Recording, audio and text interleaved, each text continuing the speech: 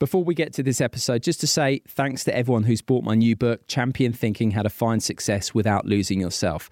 Published by Bloomsbury, the response has been terrific. It's an Amazon bestseller. It's been top 20 in the airport charts consistently, and the reviews have been terrific right across the board. And if you like this episode that you're about to hear on Flow, you'll be sure to enjoy Champion Thinking. Head to my website, simonmundy.com, or Amazon, Waterstone, Smiths, places like that to get your copy.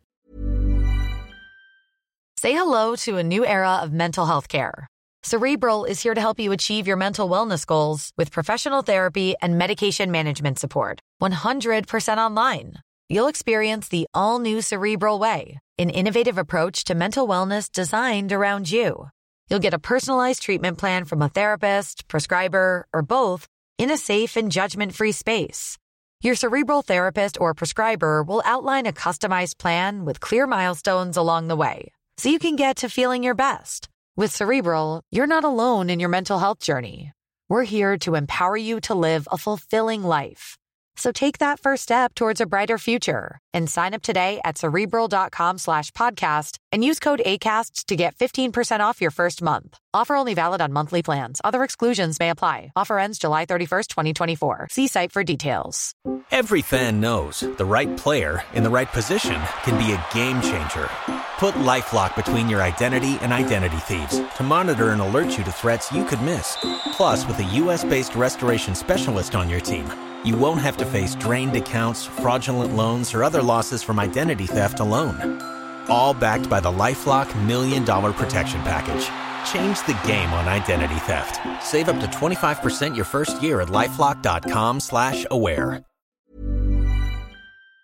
Those experiences of the dissolution of the self freed me from that voice, where I no longer was like, you're not strong enough, you're not smart enough, etc. I was like, hey, that's just one voice. Once that voice fades and the neural activity associated with that voice is quieted, what emerges? And what emerges for me is the sense we talked about earlier of shared humanity, collective self. I'm part of life. That's a big idea, that I'm not just a separate self. I am part of a big life force. And what a great gift of awe.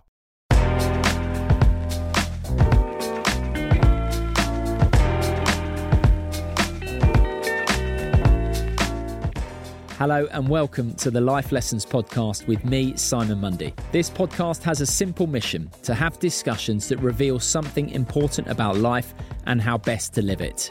My guests range from the biggest sporting names on the planet through to neuroscientists, philosophers, psychologists, and world-renowned thinkers.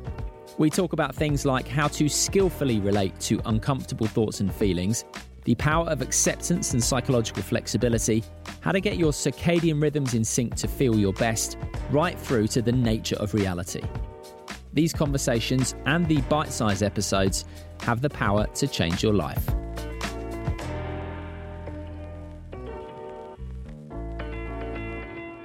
We tend to believe that happiness is found when we accumulate money, success, and status, but that's actually wide of the mark.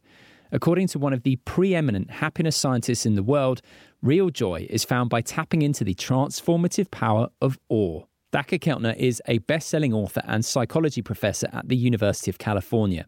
20 years into teaching people about happiness, he's on a mission to reveal the secrets of the good life.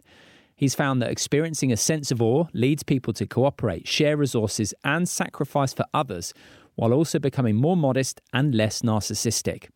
In a nutshell, it's not about aggrandizing our sense of self or ego, it's about transcending it. But what is awe? What are its benefits? And how do we get more of it in our lives? You're about to find out. Before we get to it, I mentioned Big Beach Boutique 2 during this episode, which was a free party put on by Fatboy Slim on Brighton Beach back in 2002 as an example of an awe experience. 60,000 people were expected, and 250,000 turned up. Now, I've linked to a TV advert about that party in the show notes, so do check that out if you want to know what I'm on about. But first, I've been a fan of Dacher's work for a long time, so I'm excited about this one. Enjoy. Dacher, how lovely to meet you. How are you? I'm doing really well, Simon. It's great to be with you. I've got a fantastic, lovely little synchronicity to share with you, if I may. Excellent. probably a decade or so ago, I watched the film I Am. Yes. I enjoyed the message of it, which is basically about the importance of connection, the overemphasis on materialism, how we've kind of lost our way a little bit. Yeah. Probably 2 months ago, I was at home and my little girl and my wife were out. So for a very rare time, I had free use of the television. I was scrolling through. Up popped I Am. I thought, I'll watch that again. So I watched it. Yeah. Got to the end. I thought, I've got to get that guy on. And that guy was you. Oh, thank you. And then a week later, I get an email saying, Dacher is free and available. Now, I think that is a beautiful synchronicity. And it's even got a touch of awe about it. Yes. And it's so wonderful to be brought to you by that movie, because I think that movie was important in interesting ways. And the message of it links up with a lot of what you talk about as well in this book, Yeah. which brings us neatly to your book, On Awe. And firstly, I've got to say congratulations. It's a fantastic read, fantastic book. Thank you. So in a nutshell, what is awe? This is a hard question. Some things are easy to define. Fear is about facing peril that threatens your body. But it took a while, and I relied on an Irish philosopher, Edmund Burke, who thought that awe was about encountering powerful things that are obscure.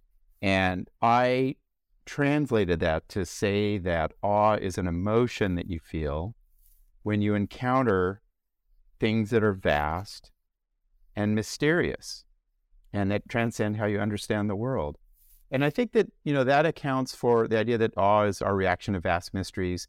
It accounts for probably 90% of our experiences of awe. And there are counterexamples that are interesting. Sometimes we encounter things that are really tiny or minuscule. You look into a cell and you are amazed by the structure of a cell under a microscope. But in general, awe is the feeling we have when we encounter vast mysteries.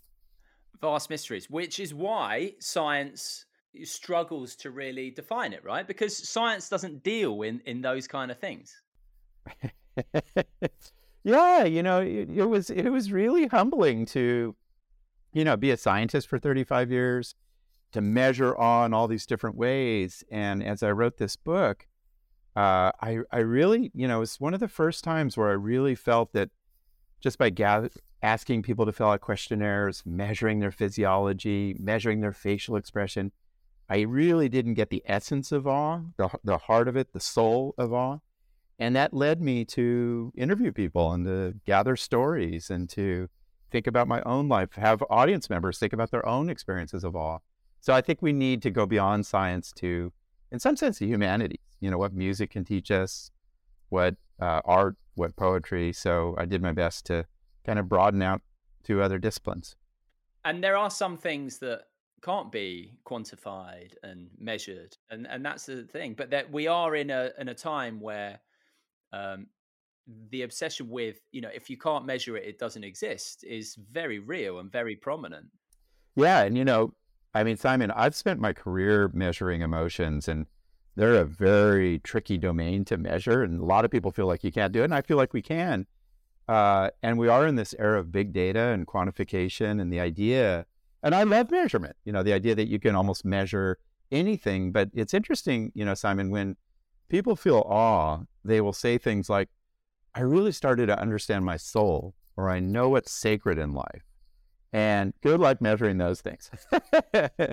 So, yeah, in some sense, the book is my acknowledgement that, and I stated explicitly, like, wow, all the measures I have so much faith in, they need more. They need the power of narrative in some sense, just the storytelling that humans engage in, to say, because stories transcend history, they transcend time, they get into metaphorical reaches of what you mean. So in many ways, like Yumi Kendall, who's a cellist that I interviewed, when I asked her, like, how in the world, like, what is the awe of music? And she said, after her rational analysis, she said, it's like a cashmere blanket of sound. And the minute I heard that phrase, I was like, that's it. Music just makes you feel like you're wrapped up in soft meaning. Now, how you would ever measure that, I don't know, but the metaphor gets us close. And that's the thing, isn't it? Measurement, by definition, and correct me if I'm wrong, is objective. It's other. Yeah. But awe is subjective. Yes. It's what we feel and experience in the first person. And there's a big difference between first person and third person science. Yeah, thank you for bringing this up, Simon. No one's mentioned that, and it's a profound observation, which is, I first learned about this hanging around the Tibetan Buddhists who were and the movement to study the mental states of meditation. And scientists come in with all their fancy measures and statistics, and the contemplative people say, it has to be first person. It has to be from the subjective point of view. And I think awe, being this complicated emotion or mental state, is the same. Like, you read a poem of Wordsworth or Blake or Whitman, or passages by Virginia Woolf, or listen to music, and that gets you closer to the meaning of awe than this outside measurement, or it's complementary. You start the book with a very powerful anecdote about the passing of your brother Rolf. Firstly, I've got to say, obviously, very sorry for your loss. It was very moving to read that. You were present as he died. You were left grieving for so long afterwards, and I'm sure still are. But at the same time, within this, there was this sense of awe as well, that actually, in many ways, catapulted the book to what it is now. Yeah, Simon, thanks for asking that. And it always makes me humble to think about that moment. Yeah, my brother Rolf, he and I were very close and did so much of life together. He was 1 year younger. In many ways, my moral compass in life. And he got colon cancer, 2 years of just brutal combat with that disease. And then January 26th, he takes a cocktail to pass away. And I go up there, and, I don't have a religious background. I probably was somebody who feared dying as a kid, so I didn't like to think about it. But I knew it was coming, and I started to read up on how to approach it, to be open to it. And in that moment, sitting by his bedside and saying things to him and seeing his breathing respond to me and seeing his face so warm and flush and full of love, when it had been brutalized by cancer, and then having the distinct sense that he was leaning into a space that I actually literally saw pulsate, behind and around him. And then the effect that it had on all of us around him, it was a moment of awe. And it opened my mind. And then I had 4 months of almost psychotic grief. Grief can be psychotic, almost. Hallucinations, hearing voices. I felt this hand on my back, and as your word is right, it catapulted me into this book. I was like, what happened? What does he mean? What is his life?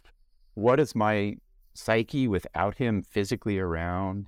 Why do I still feel him with me, often? And I had to write the book. And so I went off on my own. I had a bunch of books that mean a lot to me, like Lao Tzu and Walt Whitman and others. And I just started to write about awe and death and my brother and meaning and what life's about. And it merged into the book. Has it been quite cathartic? I not only has it's been cathartic in the best sense, the word thing, I think ancient Greek means insight. And it taught me that my brother, in some sense, psychologically, is always with me. It opened my mind to ideas of what is the human soul, what is around, what stays with us, how do we experience people who have died physically. It led me, I just, like a lot of people grieving, like you just have to go towards sources of meaning to you, like he and I hiked in the mountains a lot, so I went to a lot of mountains. He and I went to talk to ministers about things, and got into prisons to sort of just find what's meaningful to me. So that was incredible. And I tell you, Simon, like daily, I'm getting letters from people and emails like, I saw my brother die. It was the same sort of thing. I saw my child die, and it changed my life. And it's an opening for our culture to think about how can we start to sort of build upon the transformative power of grief. Yeah. It's funny you say that, actually, because I was speaking about it with a friend of mine, and I haven't been in that situation, but a friend of mine's sister was with my friend's mother when she passed away and said very similar things to what you did. It was a transcendent moment. It was a grief-stricken moment, but it also changed the trajectory of her life. Just that experience in many ways seems to be common, actually, people who are in that experience. It is. And we've lost sight of that in the West. A lot of other cultures know that with their rituals and their, the Day of the Dead ceremonies in Mexico lasts for 4 years, right? They always return to the ashes where they burn the body and meditate on the person. The Japanese have days where ancestors in their sense of the world come visit them, right? Who have passed away, and they honor the ancestors. So it is about this, as I end that chapter on Walt Whitman's quote of like, life goes onward and outward even when it passes. And it taught me that, that is something that has a deeper application to a lot of life, that we're transforming and changing and growing in different contexts. Well, you clearly had a beautiful relationship with Rolf, and I think it's a lovely tribute to him, the book. Thank you. What came across to me throughout this book was a fundamental aspect of awe that I think can perhaps be easy to overlook. And that is what I would say, the quietening of what you call the default self. Yeah. The interfering neurotic, as Aldous Huxley calls it. Yeah. How would you describe what the default self is to the uninitiated? Yeah, we have this voice in our mind. We have a voice of the self, the default self. And I approach it from an evolutionary perspective that says, to survive, you got to take care of self-interest and advance in the world. And that's the default self. It is telling you about your goals. It's reminding you of your aspirations. It's keeping an eye on what your social status is. It is helping you navigate through space. It's getting you food into your body, just taking care of self-interest. And, for a lot of different reasons in our culture, we have become obsessed with the self.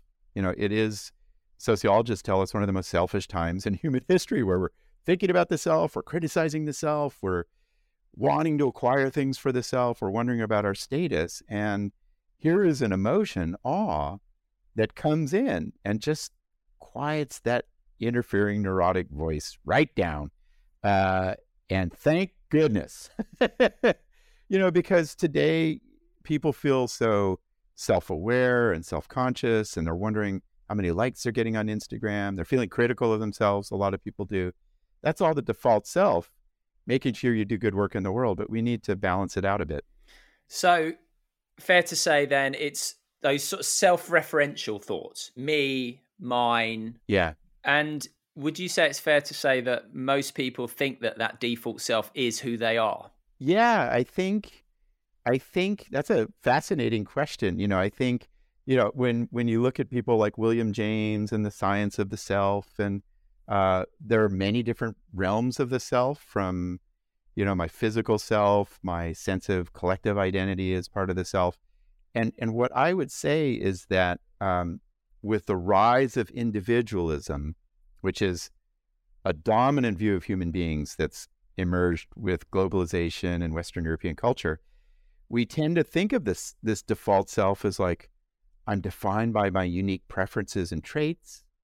I'm separate from other people.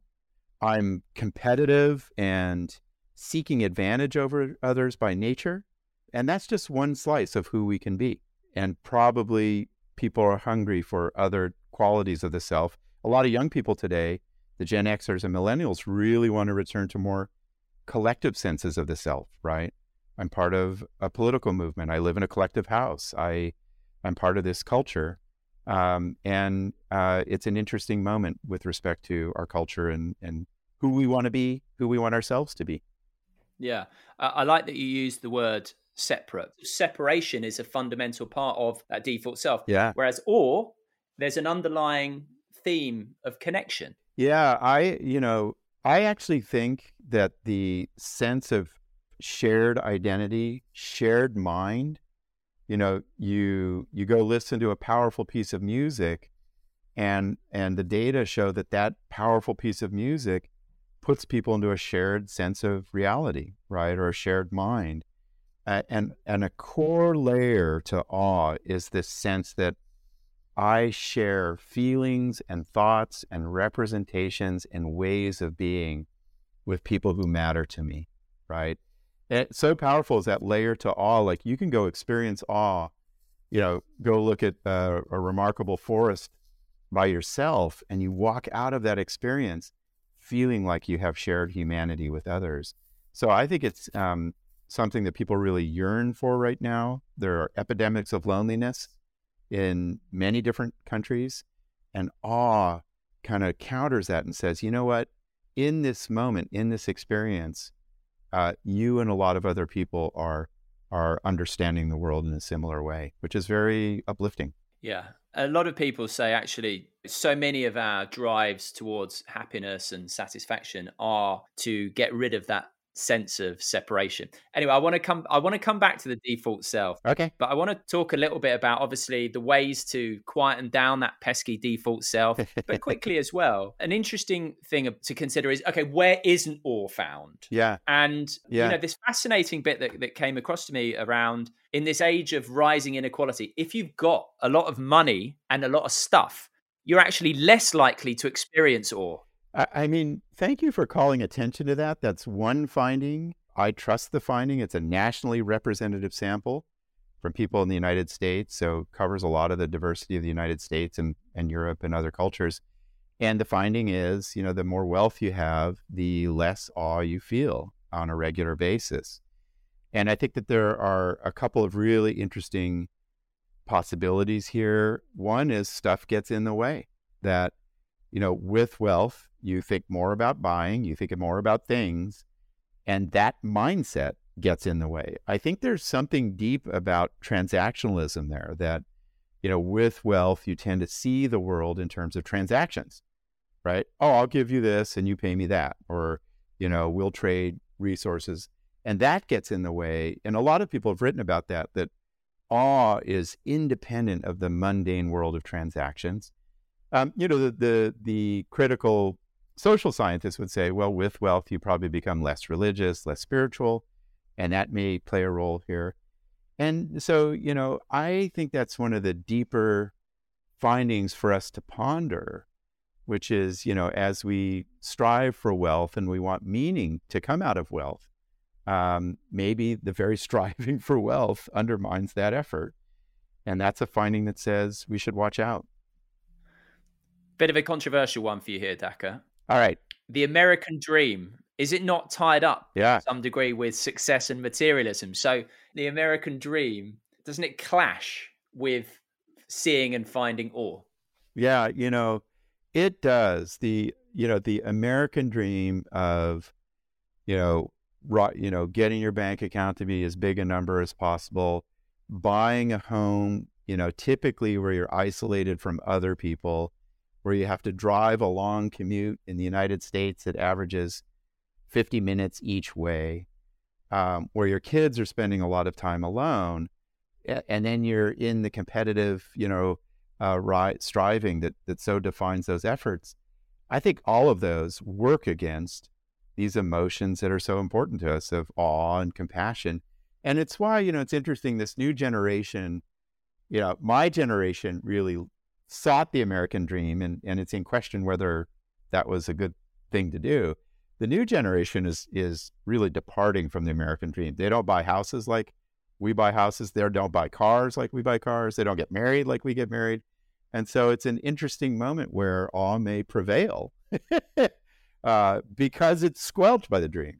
It is interesting. Yeah. It seems like only a few years ago where hustle culture was really celebrated. And then I was reading an article just the other day and I think it was like, screw hustling. I want to sit outside and look at the stars at night. And I was like, It's moving fast. I know. I mean, I work with this young generation, and they have a different idea of work. They think like 60 hours a week is absurd. I want to experience things. And I'm like, but you got to work.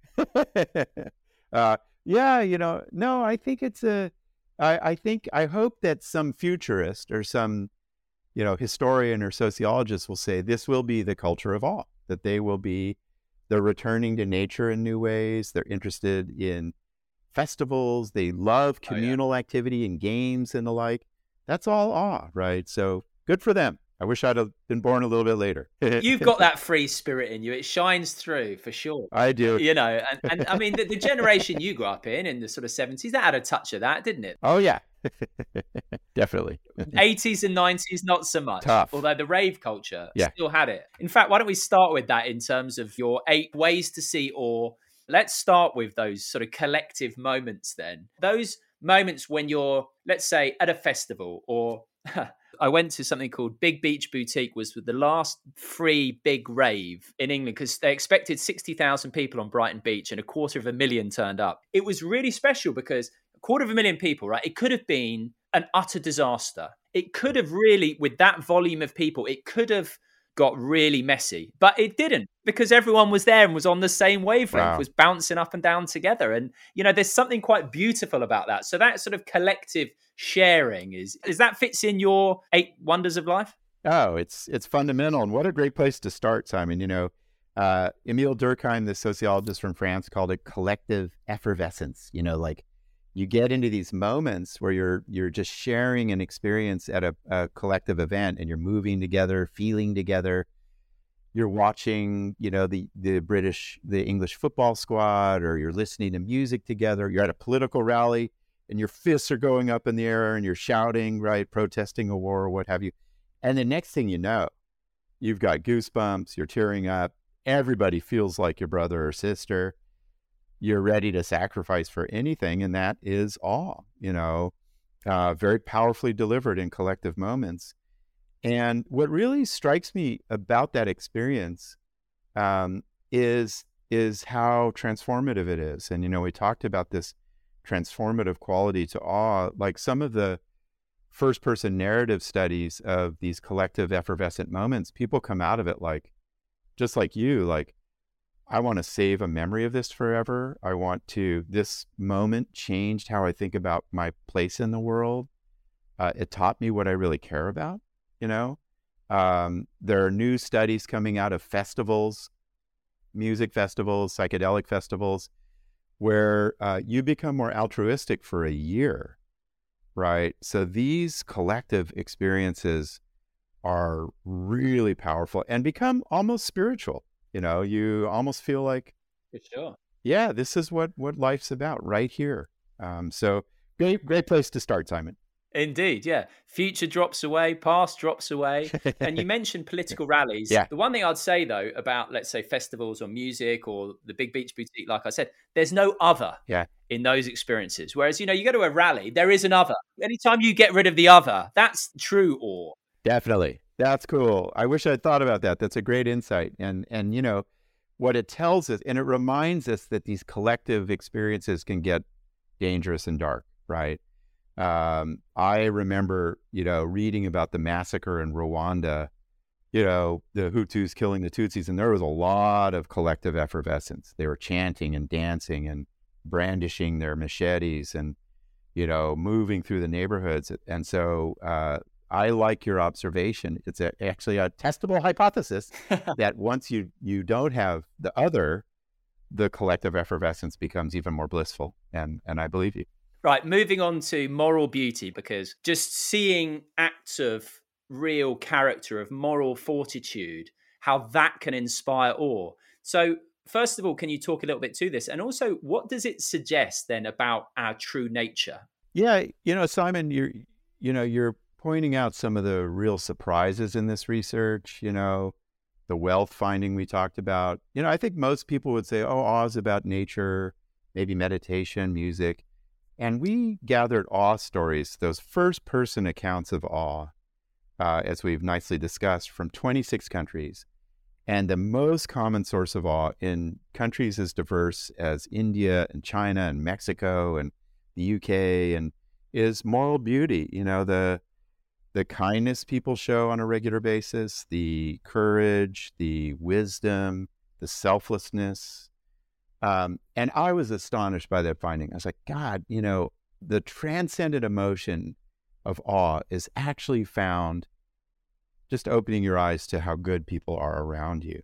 And I think what it tells us, and this will be for a lot of future science, is that one of the ways in which we build healthy, kind, strong, moral communities is just opening up to the inspiration we find in other people, right?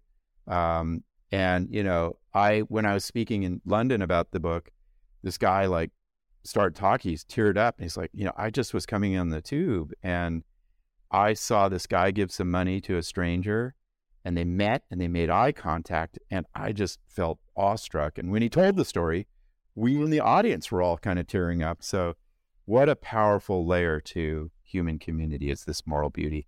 I'm really glad you shared that anecdote, actually, because it can be easy, I think, to think of, when you were speaking initially, I actually had Nelson Mandela in my mind. There's a statue of him in Waterloo, and obviously that is, moral beauty to the nth degree. But actually, to bring it down to the everyday level, just to sort of random acts of kindness and like looking someone in the eye and those little moments of connection, actually how profound they can be. So this is totally accessible to anyone.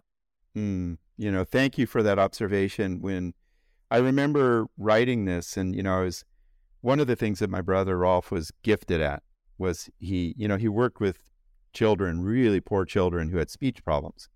So he's working with kids who are really struggling with this fundamental thing, and he just saw the moral beauty in those kids and in everybody. He just had this capacity for seeing moral beauty.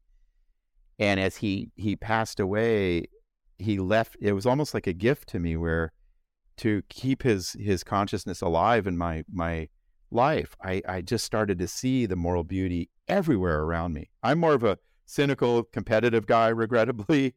And that stayed with me, and just like, I don't believe that. I know. Well, I work hard at it. But, I was just like watching little kids play and how funny they are. And, oh, there's a young woman who just gave $30 to the unhoused guy, and two friends, arm in arm walking into a pizza parlor. I was like, man, there is a lot of moral beauty around that I got to keep an eye on. So I love your analysis, Simon, of just how prevalent it is. Yeah. The best place to go to see this kind of thing is in arrivals in an airport. When people are coming in and you see the hugs and stuff, I get a lump in my throat every time. It is awesome. Yeah, and I love, Soren Kierkegaard talked about, just when you go into public spaces, there's a lot of this taking place that we should be aware of, just children's playgrounds, airport reception areas, sporting events are full of moral beauty. It isn't just Mother Teresa and Nelson Mandela. There's a lot of it to take in. Just quickly, because I talk about sport a lot. Steve Kerr, what a quote about what sport's actually about. I think as far as a definition of professional sport goes, he nailed it. Can you just share that? Oh my God. One of the joys of this book and doing this research, Simon, I'm a huge sports fan, but I'm always a little embarrassed to talk about, sports around my colleagues and so forth. And, and in our stories of awe from around the world, people talk about sports. They talk about, watching your football team win the World Cup, or a championship tennis match, or, a swimmer from China breaking the world record, or Usain Bolt, the world's fastest. It is awesome. And so I was like, wow, I get to write about sports. And I did my scholarship stuff. I talked about the Olympic Games and the ball court games of Mesoamerica. But I love basketball. And I grew up near UCLA, who had this great basketball team of John Wood. And I know the Warriors coaches a little, the Golden State Warriors, this American basketball team, and Steve Kerr. And I, hung out with him a bit. And I'm like, I'm going to call Steve Kerr and ask him to talk about awe in basketball. And at the time, the Golden State Warriors were scoring points in unprecedented fashion statistically. They had these runs, and they had a name for them, where, people just never seen offensive output like this, which was interesting for me. So I was like, I got to find out what's the key here. So I call Steve, we talk for an hour, and I was like, Steve, tell me the key to basketball. What's going on with the Warriors? You guys have won these world championships, et cetera. He's like, he started talking about his grandparents and how they built this orphanage for Armenians during the genocide. And whenever he goes in world settings, Armenians come to him to talk about not only basketball, but what his family had done for them. And I was like, well, how do you know your team is really playing this kind of awesome basketball? And he said, I look around and I see if the fans are dancing. Because I was thinking he was going to pull out some statistic or play, you know. Yeah. I was like, wow. And then he said, it is a civic duty for people in sports to bring people joy. You know, joy being a relative of awe, of like, I'm free of life's burdens for a couple of hours. And I was like, isn't that incredible that you can go play a game and you can give hundreds of thousands of people 2 hours of joy? That's pretty remarkable. Yeah. And, you know, if all of our work did that, if this podcast did that, brought people joy, that's good work. And thank you for bringing it up. It was one of the real privileges to talk to Steve Kerr about his life in basketball. Yeah. He's an amazing human being. Yeah, he is an amazing human being, isn't he? Yeah, he oozes moral beauty. Yeah. I think too many people say, oh, sport, it's about trophies, it's about winning. And listen, obviously, Steve knows all about winning better than anyone else. But I think to frame it in terms of winning isn't the only thing. In fact, it's not even the most important thing. It's the giving of joy. And that's why I'm such a Roger Federer fan. He's been my go-to awe guy for nearly 20 years. Is that right? Yeah, I've covered Wimbledon for since 2006. And tell me how Roger Federer brings awe to the world. It's a balletic beauty of his game. Certainly, Novak Djokovic, for example, is more statistically successful.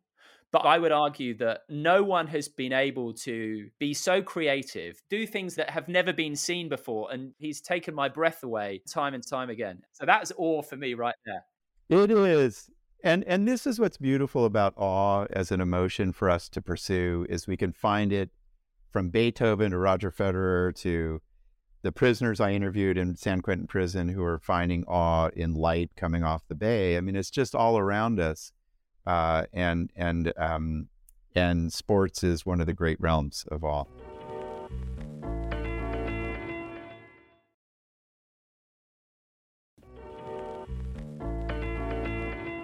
So let's bring it back down to the earth and speak about nature. Nature is almost the most obvious one, I think, in terms of finding awe, whether it be seeing the millions of stars on a really clear night, not that you ever do in this country, but many of us will have had that experience. But even just being near parks and that kind of thing. Now, we've got a park really near us. It's my wife and I's spiritual home. It's called None Such Park. So called because Henry VIII said there is none such park as beautiful as this. And I think he was bang on. But just nature and the power of nature to evoke awe. Again, from the loftiest of nature experiences down to the more everyday. Yeah, you know, terrific analysis, Simon. And you know, if you ask people what brings you awe, a lot of people will mention the big sources of nature, right? Oh, the redwood trees in California, the Grand Canyon, the incredible lakes of the Lake District, or what have you. But the more interesting truth to where we find awe in nature is a couplefold, and one is it's in every form of nature. It is in gardening. You know, there are great gardening traditions. It is in the walking paths of England. It is in fishing. You know, it is in sitting near water. And then the science gets profoundly interesting, which is it's not just the big, you know, conceptual epiphanies of nature, like, God, I didn't know a tree could live 1,500 years or be 300 feet tall, or fungal networks communicate through these chemicals with tree roots, which is all true, and that's astounding. But it is that our bodies are like antennas, and we find awe through, studies show, listening to a river, and the sounds of the river activate the physiology of awe. Certain scents that, you know, trees give off and flowers give off land in our nose, and that scent, like you smell a cedar in the Sierras where I backpack, you feel awe, right? Certain color patterns, certain moments of spring. And so that's, I think, what's really striking about it, is that nature not only comes into awe through concepts like, whoa, that's a big tree, but also through scent and tactile contact and forest bathing and the sounds of water, I mean, listening to an ocean. So it suddenly starts to give you the sense that, wow, the boundaries between me as a human being and nature are pretty thin, pretty porous. And suddenly, you smell a rosemary bush, which I do a lot of in Berkeley. I'm always brushing my hand on it and smelling it. And it's like, wow, that is awe. So it's much more than we might imagine once we really start to explore it. Yeah. So get into nature is the most obvious awe prescription that anyone can have. Yeah. Or get nature to come to you and get some plants and all that kind of thing. Yeah. Now, I just want to squish two together. Excellent. So mystical encounters and big ideas. I'm going to squish them together. So I know that you've had various psychedelic experiences. Yeah. And I think the quote is, it's the most reliable way of experiencing awe. Yeah. And I'm going to nod to your friend, Michael Pollan, who I had the privilege and pleasure to speak to as well. And he was somewhat of a latecomer to psychedelics, but he very descriptively recounted his experience of one particular transcendent psychedelic experience where his ego, his default self, exploded into a shower of blue Post-it notes and turned into a puddle on the floor. And as he said, what was on the one hand a catastrophe, and certainly could be experienced as a catastrophe, according to sort of the way so many people think of themselves. Actually, he experienced it with utter equanimity because he recognized himself as the awareness, the consciousness behind the default self, right? Yeah. That's a touch of Sartori right there. But also, I think that leans into the big ideas epiphanies. And I don't think you can get a bigger epiphany, really, than the old Ramana Maharshi question, who am I? Which is, we're not who we think we are. We're not the ego. We're not the default self. We are that which is aware of it. We are not the voice in our head. We are that which hears it. So have you been through ego death? And how was it for you? And in terms of epiphanies, do you think there are any more important than recognizing that the default self is not who we are? Because when I spoke to Michael, he said that recognition was, so profound and transformative for him. Yeah, what a terrific entrance. And I love that scene from Michael Pollan's book of just the self just exploding into these Post-it notes, which is what the default self feels like, is these dang Post-it notes telling you what to do and to stay on task, right? I have had experiences of ego death or dissolution on psychedelics and also meditation and in other realms of awe. One in particular in psychedelics was really interesting, if you don't mind my going on about this, I was with my brother, and we went to go see Iggy Pop, who's a source of awe for me, and we were in this mosh pit, which is not the right place to be when you're on psychedelics, and it was Halloween, which in San Francisco, so it was very strange, and the whole world just kind of dissolved, and I had to step outside because it was a little terrifying, because our minds like certainties and stable representations of the world. And my brother kind of pulled me through, and then it was liberating, Simon, just like you're saying, like, oh, that one sense of reality is just one sense of reality, and we know there are many, multiple realities. I have a very critical voice in my mind. I'm very self-critical and anxious as a kid, and temperamentally and genetically. Those experiences of the dissolution of the self freed me from that voice, where I no longer was like, you're not strong enough, you're not smart enough, et cetera. I was like, hey, that's just one voice. And then the deeper thing that I think that the psychedelic science and awe science will get to is, as you nicely say, once that voice fades and the neural activity associated with that voice is quieted, what emerges? And what emerges for me in awe and in psychedelic experiences is the sense we talked about earlier of shared humanity, collective self. I'm part of humanity. I'm part of mammalian form. I'm part of life, right? Yeah. Panpsychism in the psychedelic world, like we're all alive, animated by evolution or DNA or whatever it is. And that, you look at the religious traditions, and you're right to smush spirituality and big ideas together. That's a big idea, that I'm not just this separate self. I am part of a big life force. And what a great gift of awe and psychedelics to give you. Yeah, and you've got a fantastic quote, probably my favorite quote in the book, Margaret Fuller. I'm just going to read it. I saw there was no self, that selfishness was all folly and the result of circumstance. And it was only because I thought the self real that I suffered, that I only had to live in the idea of all, and all was mine, which I thought was a lovely quote. Yeah. You mentioned panpsychism there. I'm not a panpsychism guy. I'm more of a kind of non-duality guy, okay?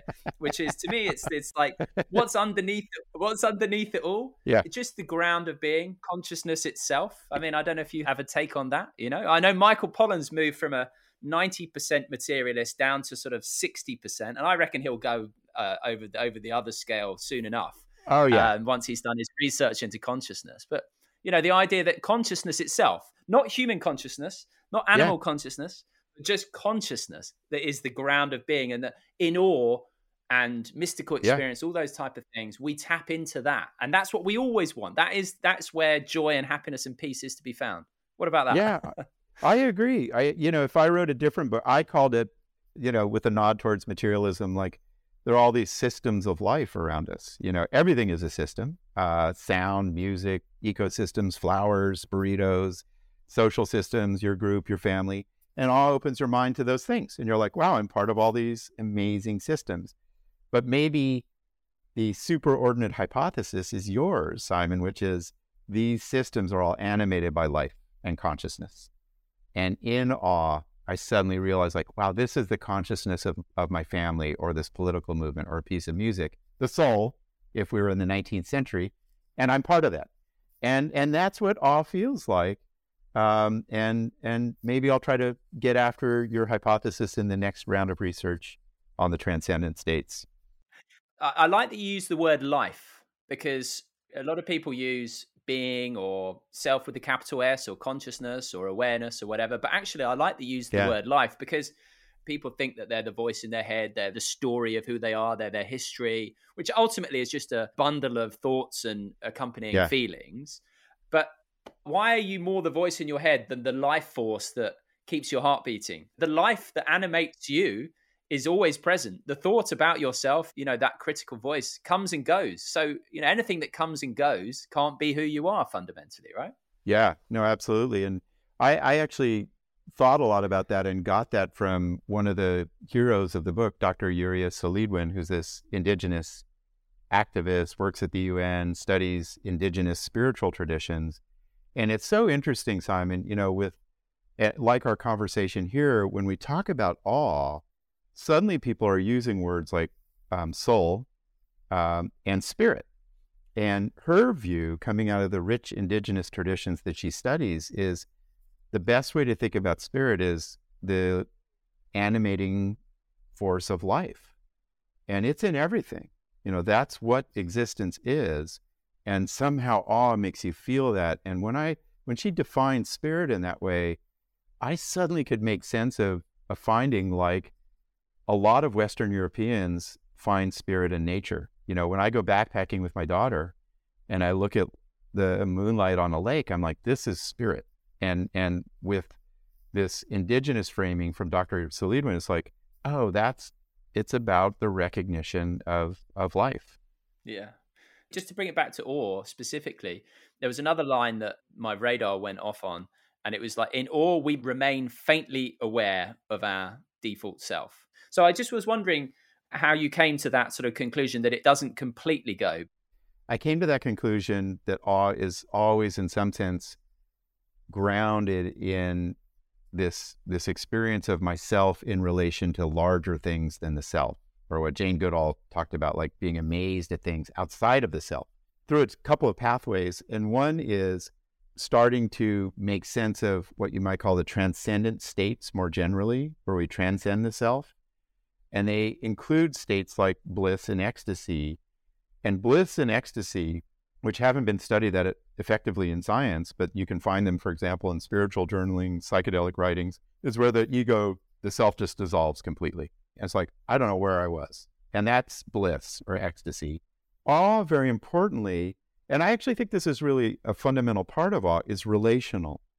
It is where you're making sense of how you are part of something large, right? I'm part of a political movement. I'm part of the people who love Iggy Pop. I'm part of people who volunteer in prisons. I'm part of a scientific movement. That's really important for purpose and meaning. And in fact, it defines this important idea of meaning, that it's about, I'm part of larger things that will live beyond my life, that are more important than my self-interest. Awe brings that into focus. Could it not be that kind of, oh, I'm part of something bigger, the conceptualization of it, adding a narrative to it, comes after the event, though?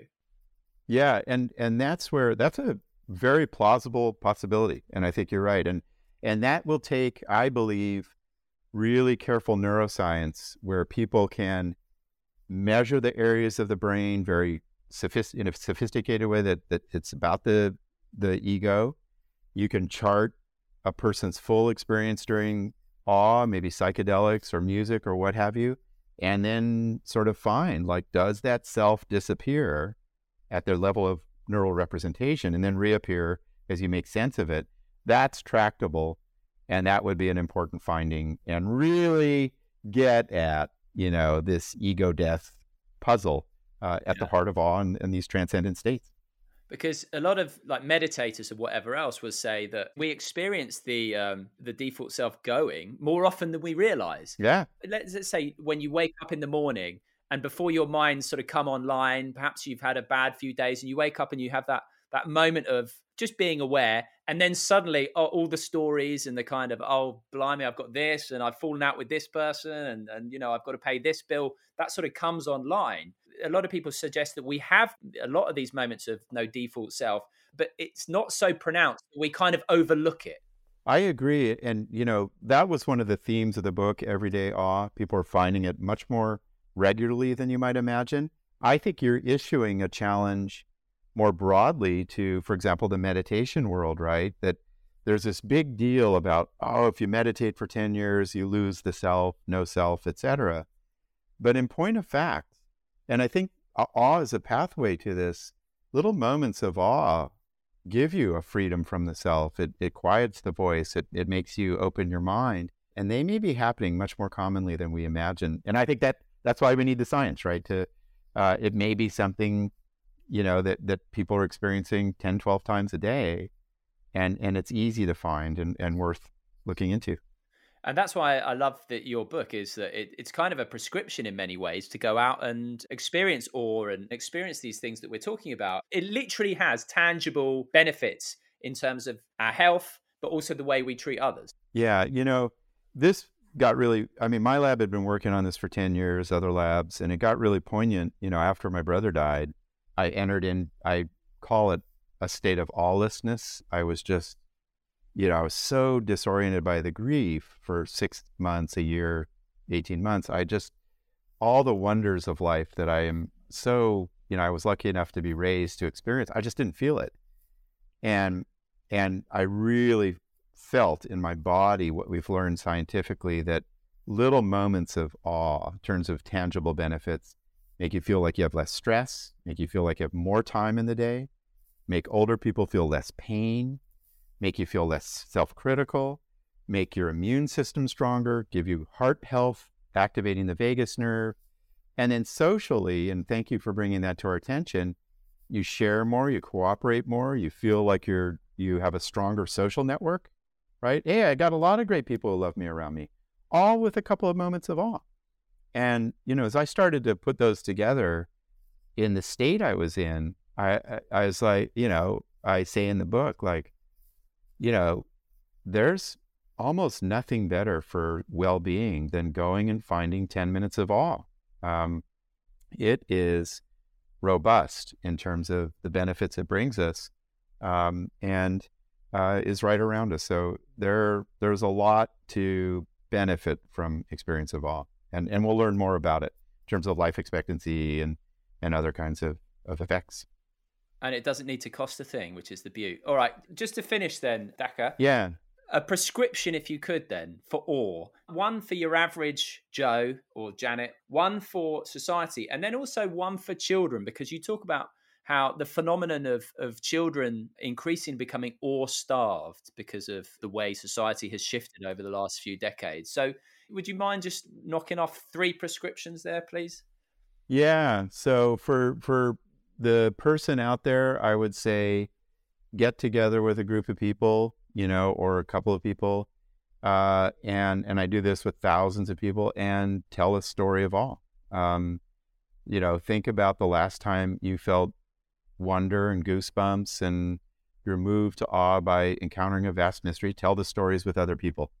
And that gets powerful right away, where suddenly you're talking about moral beauty or a concert, and talk about what that brought to you in your life in terms of what was meaningful about the experience.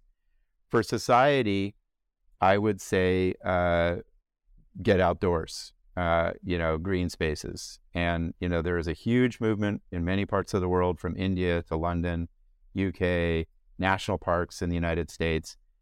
Go to the green spaces and open yourself up to awe, because the data, the book has all these findings that suggest like this is you can count on, and getting outdoors you can count on. And then for children, I would say we need a revolution in parenting, and you're about to be a parent. And so I hope you're taking notes. We need a revolution in parenting and teaching and educational settings. We're going to release a course on awe for teachers, which I'm really excited about, which tens of thousands of teachers will go to. And it's very simple, which is, and Rachel Carson, who I profile in the book, this hero of environmentalism, an amazing writer, writes about teach your child to wonder, right? Children need to go in search of mysteries. They don't need names and labels of things. They need to experience things. They need to have sort of calm, unfettered experiences of observing the world, just listening to birdsong and feeling the rain on your skin. And so I feel like we need to return. So much of our life with children now is scripted, and we name it, we categorize things, we try to get them to do well on tests. We need that, but we need to open up these moments of awe for kids, of like going to places that are mysterious. Don't rely on knowledge and language to encounter experiences, right? And then to be paused, to give them time, to be open to what they observe, and that'll get kids to awe pretty quickly. And you said unfiltered. Put your phone down when you're out and about. You got to experience it directly. Forget the photo, directly. We had 2,600 narratives of awe from around the world. Not a single person mentioned their smartphone. And it's interesting. I am in Amsterdam visiting colleagues right now. Yesterday, I tried to get to their university through Google Maps, and it took me on the most efficient route, which is I ended up in the pornographic area where there are a lot of drugs. It's ugly. It's kind of, I was like, this is terrible, right? But it got me there 3 minutes faster. Today, I went there for awe. I was like, what's the coolest road by the canals? It took me 3 minutes longer, but it was all about awe. So yeah, put the phone down. Throw it in the river if you want. It doesn't get you to awe. And I think we got to remember that notion. It's very fundamental. And the awe walk that you talk about, and it came to mind because I said, put your phone down and stop taking photos. But there's this photo that sticks in my mind from the book of a woman who'd gone on the awe walk. There's a before photo that she took, selfie, and an after photo. And the first one, her face is sort of front and center in the photo, takes up most of the picture. And in the second one, it's just down in this corner, and all this space is left for nature. That picture spoke 1,000 words. Oh my God. And if we're looking for another way to find awe, we developed the awe walk, which is take your usual walk. Everybody's doing walks these days, but go to some place that's new, focus in on your breathing, look for small things and vast things, and suddenly you start to feel awe, right? And my favorite finding, that study was done with people who are 75 years old or older, and they started to feel less physical pain on a daily basis, which is a big deal for older people. That is important. But I love the photo finding that you're talking about, which was we had them take selfies each week. They did a walk. And over the course of the awe walk of 8 weeks, the self starts to drift off to the side. And it just tells you, like, you are more open to the rest of the world, what's around you. So thanks for reminding us of that finding. And that's what awe does. It gets you away from yourself, outside of yourself, and suddenly there are all these wonders to attend to that awe brings us. Were you surprised with those photos and that phenomenon of people sort of taking up the bottom right-hand corner or the bottom left-hand corner and allowing so much more in? That visual representation. Yeah. We got the smile finding, which I think people smile a little bit more during awe, so it's more pleasurable. But the position of the face was a young researcher in our lab who had the wherewithal to say, I can calculate geometrically, are you in the center of the photo or off to the side? And awe pushed your sense of self off to the side. Thank goodness. Okay. Right. Last thing. You talk about awe being vast, mysterious, and undefinable. And obviously, awe is undefinable because it is non-conceptual. I don't know what you think of that. Yeah. I think this is one of the animating principles of the experience of awe, which is that it first of all, as you nicely put, Simon, and what a terrific observation, it doesn't come to us in a little propositional statement like, oh, I'm feeling awe about the age of the tree. It comes at us like a wave of images and loose associations and metaphors and memories from the past. So it is non-conceptual in that sense. And then what fascinates me about awe is, like you said, at its heart, even when we do our best efforts with science and poetry and painting and music and to understand it, it's still mysterious. The experience is defined by mystery. And what that mystery at the heart of the experience does is it just gets us to wonder about things. It gets us to inquire. It gets us to search for things, right? It gets us to figure it out. So unlike a lot of emotions, awe has built into it mystery, which animates the further search for its meaning. And we'll never figure it out, right? And but we'll get closer. And I think as we get closer, we'll figure out. I think what Einstein said is this is the most human of emotions, is awe and mystery. It just brings us so much meaning, and we always have to try to figure it out. Yeah. And I think there is such beauty in not being able to figure it out. Yeah. And when I end the book, part of the book's about figuring out what my brother died, and part of it is figuring out awe. And I end and just it's still a mystery, but it's a beautiful mystery, both of them, this emotion and what life is when we lose a person we love. And they have animated a lot of joy and a lot of discovery, and still do. And that's the point of awe. Yeah. Well, listen, Dacher, it's a wonderful book. I'm sure it's profound, but it's also prescriptive, which I like. I like the idea that it gives people such tangible ways to go and experience something that is so important for human experience, and it's so easily overlooked. So just huge congratulations on the book. And thank you so much for coming on the podcast. Like I said, I scribbled your name down, and then here you are. It's awesome. I get off just from that. And it's just been a real pleasure, as I knew it would be. So just thank you so much indeed. Well, for me too, Simon, and thank you for all of your very original and insightful questions and observations. They're really, they get right to the heart of the book. Thank you.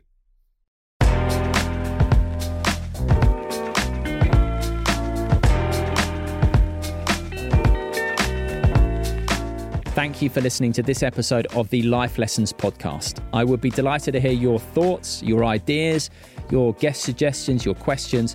Just get in touch via my website, simonmundy.com. And if you could share this episode with someone you know or on social media, I would be very grateful, as it does really help people to find this podcast. That's it for now. I will be back with a bite-sized episode this Friday and another full-length episode next week. Until then, goodbye.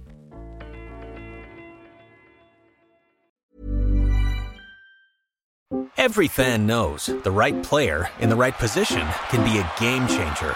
Put LifeLock between your identity and identity thieves to monitor and alert you to threats you could miss. Plus, with a U.S.-based restoration specialist on your team, you won't have to face drained accounts, fraudulent loans, or other losses from identity theft alone. All backed by the LifeLock $1 Million Protection Package. Change the game on identity theft. Save up to 25% your first year at LifeLock.com/aware.